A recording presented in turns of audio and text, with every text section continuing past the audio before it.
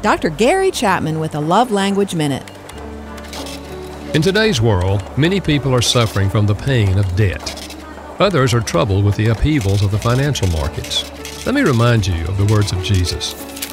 A man's life does not consist in the abundance of his possessions. If you understand that truth, it will change your life forever. Real satisfaction is found not in money, but in loving relationships with God and our spouse, children, and friends.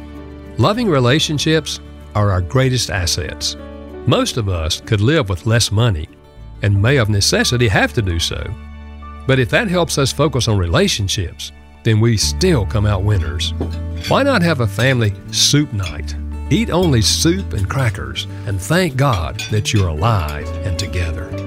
Dr. Gary Chapman is the author of The 5 Love Languages. For more, visit 5lovelanguages.com.